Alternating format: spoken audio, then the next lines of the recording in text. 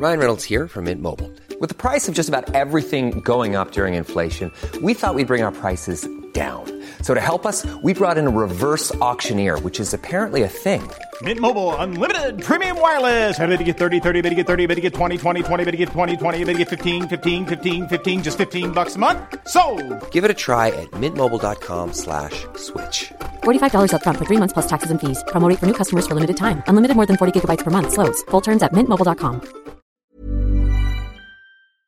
702 and Cape Talk. The Naked Scientist. Dr. Chris Smith joining us on the line. It's always a pleasure to talk to you when I can. Chris, good morning. Hey, Africa. It's good to catch up again. It is indeed. Let's start off with this interesting story out this week about a blocking of the uptake of fat in the intestine, which could be a game changer, I suppose, in the development of the anti-fat pill.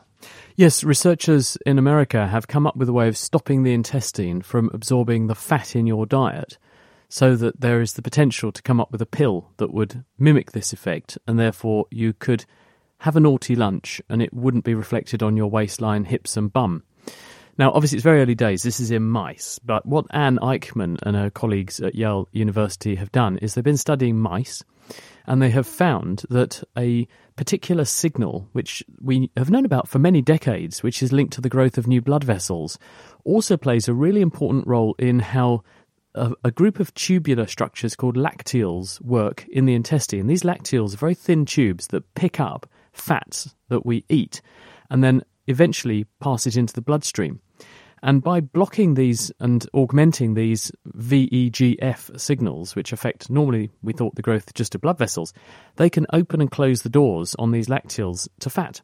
And so in mice, they manipulated genetically these things, and they were able to show that mice fed the rodent equivalent of junk food for more than a month or two did not gain any weight compared to animals that were fed the same diet and didn't have this modification. And they do have a drug which can mimic this effect. So this suggests that it may be possible in humans in the future for us to swallow a pill which, rather than just block the enzymes that normally digest our dinner, which is one of the existing ways of doing this and has very unpleasant side effects, it might be possible to achieve this and mimic the body's own natural way of opening and closing the door to calories, and therefore limit the absorption. And this means we won't all be looking at having a gastric bypass in a few years' time. But do we not need fat in our bodies? I mean, why is it there then if it doesn't perform a function? Because we're living with obesity, I suppose, because of the diet that we're consuming. Yes, you raise a very good point, which is that fat-soluble vitamins, things like vitamin A, vitamin D, vitamin E, vitamin K, they move into our body in the fat that we eat and from fat in food. So fatty food tends to contain these things. If you block the uptake of fat, you could be cutting off your supply of those essential nutrients as well. So this is something that needs to be taken into account. But equally important is the fact that now between a third and a half of the entire world population, this is billions of people, are overweight or obese. And obesity is probably the worst health scourge the world faces, because it carries a very high risk of getting diabetes, it carries a very high risk of stroke, high blood pressure, heart attack risk, and it's also really bad for people's joints. And so as a result, we know that giving people just advice on healthy eating and healthy lifestyle isn't working. Profits in McDonald's are up 7.5% already this year. And I'm not saying McDonald's exclusively peddle junk food, but they do serve foods which are associated with people getting fat, as do Burger King and many of the other chains and things. So we know that people's appetite for these sorts of very calorie-dense foods is not going down, it's going up. We know people's waistlines are expanding, so we have to come up with a way that's going to help people to exist in the modern era where there are calories on tap and very tempting treats that are irresistible, but at the same time won't be reflected in their waistline and massively increase their diabetes risk.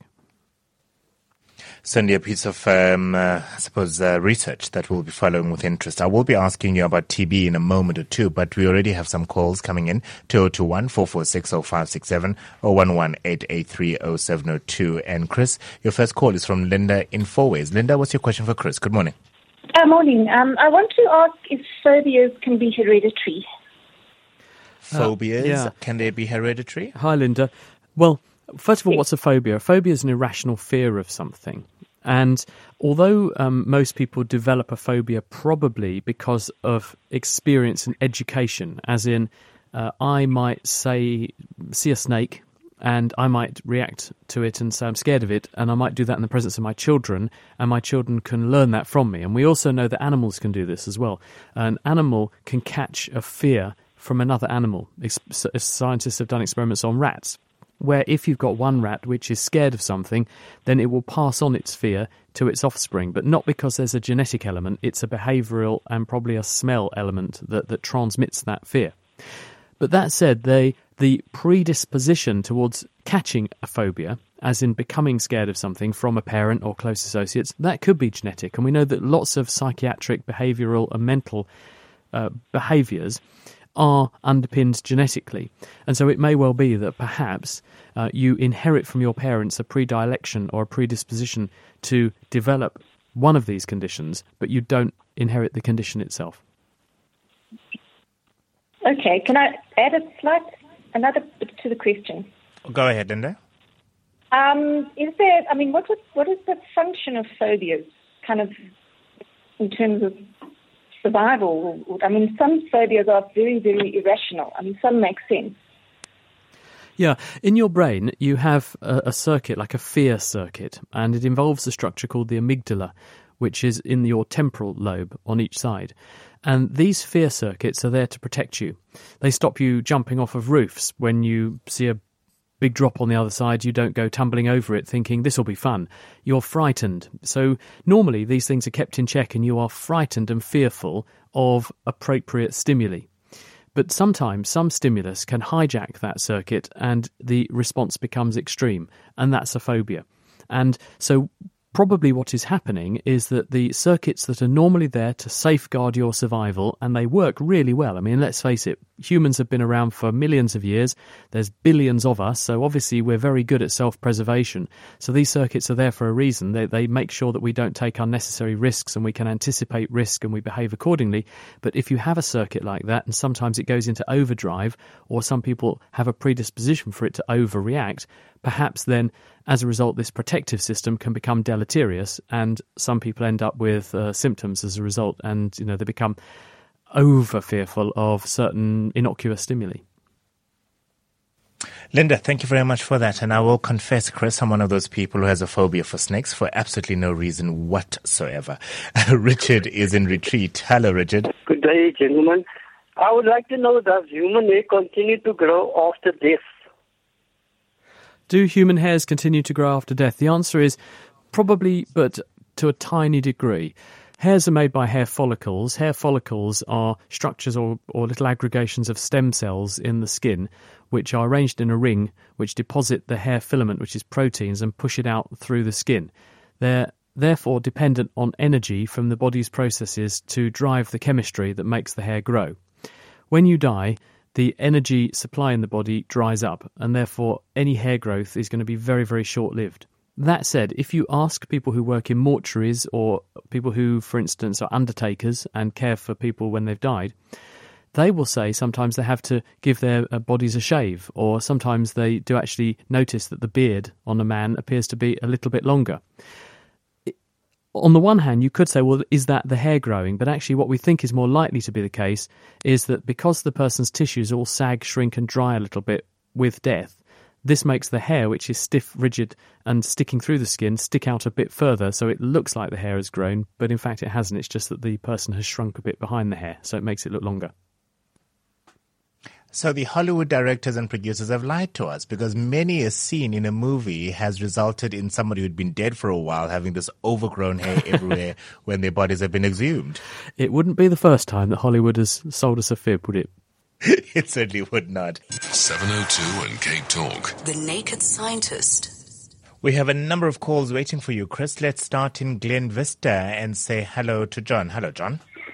Hello, good morning.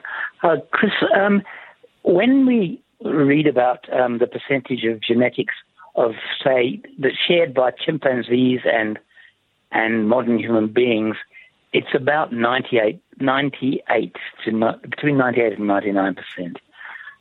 But recently I've been reading about percentages of up to 2 to 5% of Neanderthal genes in Homo sapiens from Europe and Denisovan genes similarly in from Asian Homo sapiens. Somehow that mathematics doesn't work for me. Can you reconcile that? Because 98% versus 100 minus 5, it comes to 95%. So they must be looking at the statistics a different way. The language is confusing, isn't it? But let me try and clear this up for you. Sometimes you'll see reports where people say that we share a certain number of genes with something, and in other reports they'll say the DNA sequence is 99% identical. These are not the same thing. Now, a gene is just a block of DNA that does a certain job.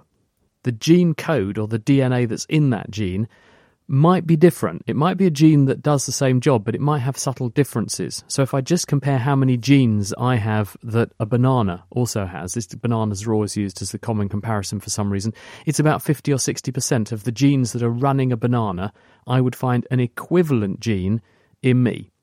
That doesn't mean if I sequence my DNA, I'm going to see identical DNA sequences in the banana. I'm going to see genes doing the same job with broadly similar genetic code running those genes, but they're going to be adapted to being in a plant. So when we're comparing between species, we might say, well, look, the genes which are in a chimp and the genes in a human are really closely similar. And some of the gene sequences are going to be really, really, really similar. But when we're comparing between a human and a very close relative of a human, like a Neanderthal, for example, there we line up the chromosomes side by side because they are so similar that actually you see almost identical configurations of all the genes, and you compare within each of the genes the actual letter by letter comparison, and there you will see a very, very close match, except it'll be a few percent away, in the same way that, my genes are going to be a bit different to my own children because of mutation and random changes. So I hope that clears it up for you. You've got to be careful you're comparing apples with apples, and the genetic language can be complicated when you're making that comparison. The difference between how many genes you share as just genetic blocks and the actual physical DNA letters that are in those genes. They're quite different entities, and often they get used interchangeably and mixed up rather confusingly when these things are reported, and that perhaps is what you're seeing. And John, that was a very clever question. Thank you very much for asking it. Bruce is in Claremont. What's your question for Chris? Hi, Chris. The question I want to ask you is about human memory. Some people have phenomenal memories. I mean, I went some years ago and listened to someone. He recited the whole of one of the Gospels in the New Testament, the entire thing without a fault. I mean, that was a kind of 2-hour sort of that he went on. Then the other day I was watching on the TV, and there was somebody was playing Beethoven, one of Beethoven's piano concertos, and the soloist had no music at all, and he played the thing impeccably. How do these guys do this? It can't just be training, because if I trained for the next 50 years, I wouldn't be able to do it. But me neither. Why can some people do it and others can't? Well, partly it is training. These people have practiced. They weren't born knowing the New Testament, and they had to learn Beethoven. And the way they did that was by relentless practice. And it doesn't just mean you practice reciting it. You actually practice learning it, and you learn how to learn. And there's a number of different ways that people do this. One of them is that there's a lot of talent involved, and some people do have better memories than others. The other thing is that people have learned how to learn very well, and they've learned to use lots of cues and ways of linking information so that they can do that. So in the case of the Beethoven thing, you think, well, how does that guy remember, or the lady remember, all those notes? And actually what you're not considering is that there's more to just playing music than reciting a sequence of notes. It's all the movements that go with it. So you're not just using a physical memory of the music, you're also using how you're going to play the music, what movements you're going to make in order to recall the note sequences. Now, I can give you a simple example of how this works. And I've used this on my students before, and I use it as a reason why when I'm teaching, people should always pick up a pen and make notes in lectures. Because you will encode the information not just as physical facts in your mind, but you will encode the information as the motor movements that you write them down with. And that will help you to recall the information. Now, if I gave you a blank piece of paper and said, I want you, without any cheating, to write out all the letters on a computer keyboard where they are, you would just look at me and say, I have no idea. Unless you make computer keyboards for a living, because there's always some smart aleck who says that. But If, on the other hand, you then thought for a minute, what you might start doing is some ghost typing in front of yourself. And you'd think, well, if I type my name, that would give me where the M and then that E is there and the Y is over there. And very quickly, you'd begin to piece together where the computer keyboard layout is by making motor movements. And very quickly, you'd realise you do know where all the keys are, even though you didn't think you did. And you've stored it as a motor program, movements with your hands. This is exactly what the musician is doing, to remember the notes of Beethoven and play them. It's the emotion wired into the movement, wired into some memory, wired into some talent, and a lot of practice. And the person doing the New Testament is almost certainly using similar cues to help them to chunk the information into tractable blocks that they then know how to recall. And that's the trick of being good at memory, is knowing how your brain works, learning how it works, and then learning to learn, and then practice. Another good question, Bruce. Thank you very much. Treasure is in Katlehong. Treasure, what's your question for Chris? Yeah, morning, guys. Hello? Good morning. Good morning, Treasure. Go ahead. What's your question? My question is, I've been to Durban for quite several times now, and I've been asking myself, why the water tasting salty in the sea? That's my question. Hey, why is the sea salty? I've been wondering about that question for the last 40 years. Why is the water in the ocean so salty? Right, the reason for that is that if you think about where does the water in the river come from, it comes from rain. So let's start with a rain cloud. Some rainwater drops out of the sky, lands on the land, and as it filters through the soil, it picks up tiny amounts of salt and other trace materials, and it washes it into rivers. The concentration is really low, so the water in the river, the water in a lake, and the water running down that river, it tastes fresh. But where do rivers go? Well, all rivers run to the sea eventually, so that tiny amount of salt that's come out of the land that week is now in the ocean. The water then leaves the ocean because the sun shines on it, and the sun illuminates the ocean surface, delivering energy at the rate of about 1 kilowatt per square metre. This gives energy to water molecules and enables them to break bonds with other water molecules, so some water evaporates from the sea. But the salty and mineral particles, they can't leave the ocean. They're bonded far too tightly to the other particles in the ocean. So the only water that gets evaporated from the ocean is fresh water, which goes up and makes a cloud, which then goes over land and starts the whole process off again. That's the water cycle. But so you can quickly see that there's a net movement of salts off the land through erosion and dissolving towards the ocean. So the ocean progressively gets saltier and saltier up to a point, but it doesn't keep getting saltier forever, because once you get to a certain concentration of salts, you then start other chemical processes kicking in, which begin to remove, deposit and form minerals from those salts, which keeps the ocean level of saltiness at roughly the level it's at now, which it has been for millions of years. Let's go to Chris in Montana. Chris, what's your question for Chris? Hello. I was listening to one of the programs previously where you said that when people land on Mars, you can actually reverse the process of whatever molecules there are and generate oxygen. Can we not do that here on Earth and use the same machinery to reverse the carbon dioxide buildup and turn it into oxygen? Wow, that's an interesting question. Yeah, I think the context of that was we were talking about if we do send people to Mars, how are they going to survive? They're going to need water, they're going to need oxygen in air to breathe and so on. And one suggestion is that we build small nuclear reactors on the surface of Mars to provide us with electricity. That electricity can be used to melt ice, because we know there's lots of ice in the subsurface of Mars, and that will yield water, which we can drink, but then we can also pass the electricity through the water. This will split the water molecules apart in the process of electrolysis. We'll get hydrogen and oxygen. We can breathe the oxygen. We can also use the hydrogen for other stuff. We certainly can do that here on Earth. The idea, of course, was born here on Earth where we are. But the problem is that the amount of energy that you need in order to recover carbon dioxide from the atmosphere and lock it away in a concentrated position, because at the moment it's currently locked away in fossil fuels. The carbon has been packed away into coal and oil and gas, and it's inert and it's locked away in the ground. It's not active in the atmosphere. When we burn the fossil fuel and we release the carbon into the atmosphere as carbon dioxide, you have added oxygen to the carbon. Carbon dioxide is much more stable as a molecule than just the carbon source it came from, and it's very spread out in the atmosphere.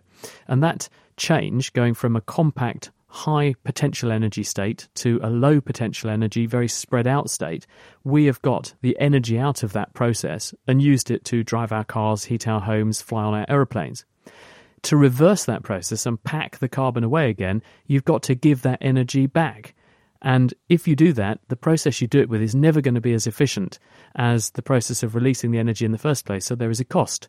So it'll cost more energy to put the carbon back in the box than getting out of the box. And as a result, where are you going to get the energy from to do that? And you've got to do that in a way that does it in a way that doesn't actually damage the planet. So that's why people are saying the best thing to do with global warming and climate change and carbon release is not to let the genie out of the bottle in the first place, because putting it back in the bottle is a real headache. And that is it. That's all the time we have this week. Chris, thank you very much for joining us as always. Have a wonderful weekend, and we'll hold over the TB question for Eusebius when he's back next week, Friday. Yeah, thanks, Africa. Thanks, everyone. Have a great weekend. See you next time. Botox Cosmetic, out of botulinum toxin A, FDA approved for over 20 years. So, talk to your specialist to see if Botox Cosmetic is right for you. For full prescribing information, including boxed warning, visit BotoxCosmetic.com or call 877-351-0300. Remember to ask for Botox Cosmetic by name. To see for yourself and learn more, visit BotoxCosmetic.com. That's BotoxCosmetic.com.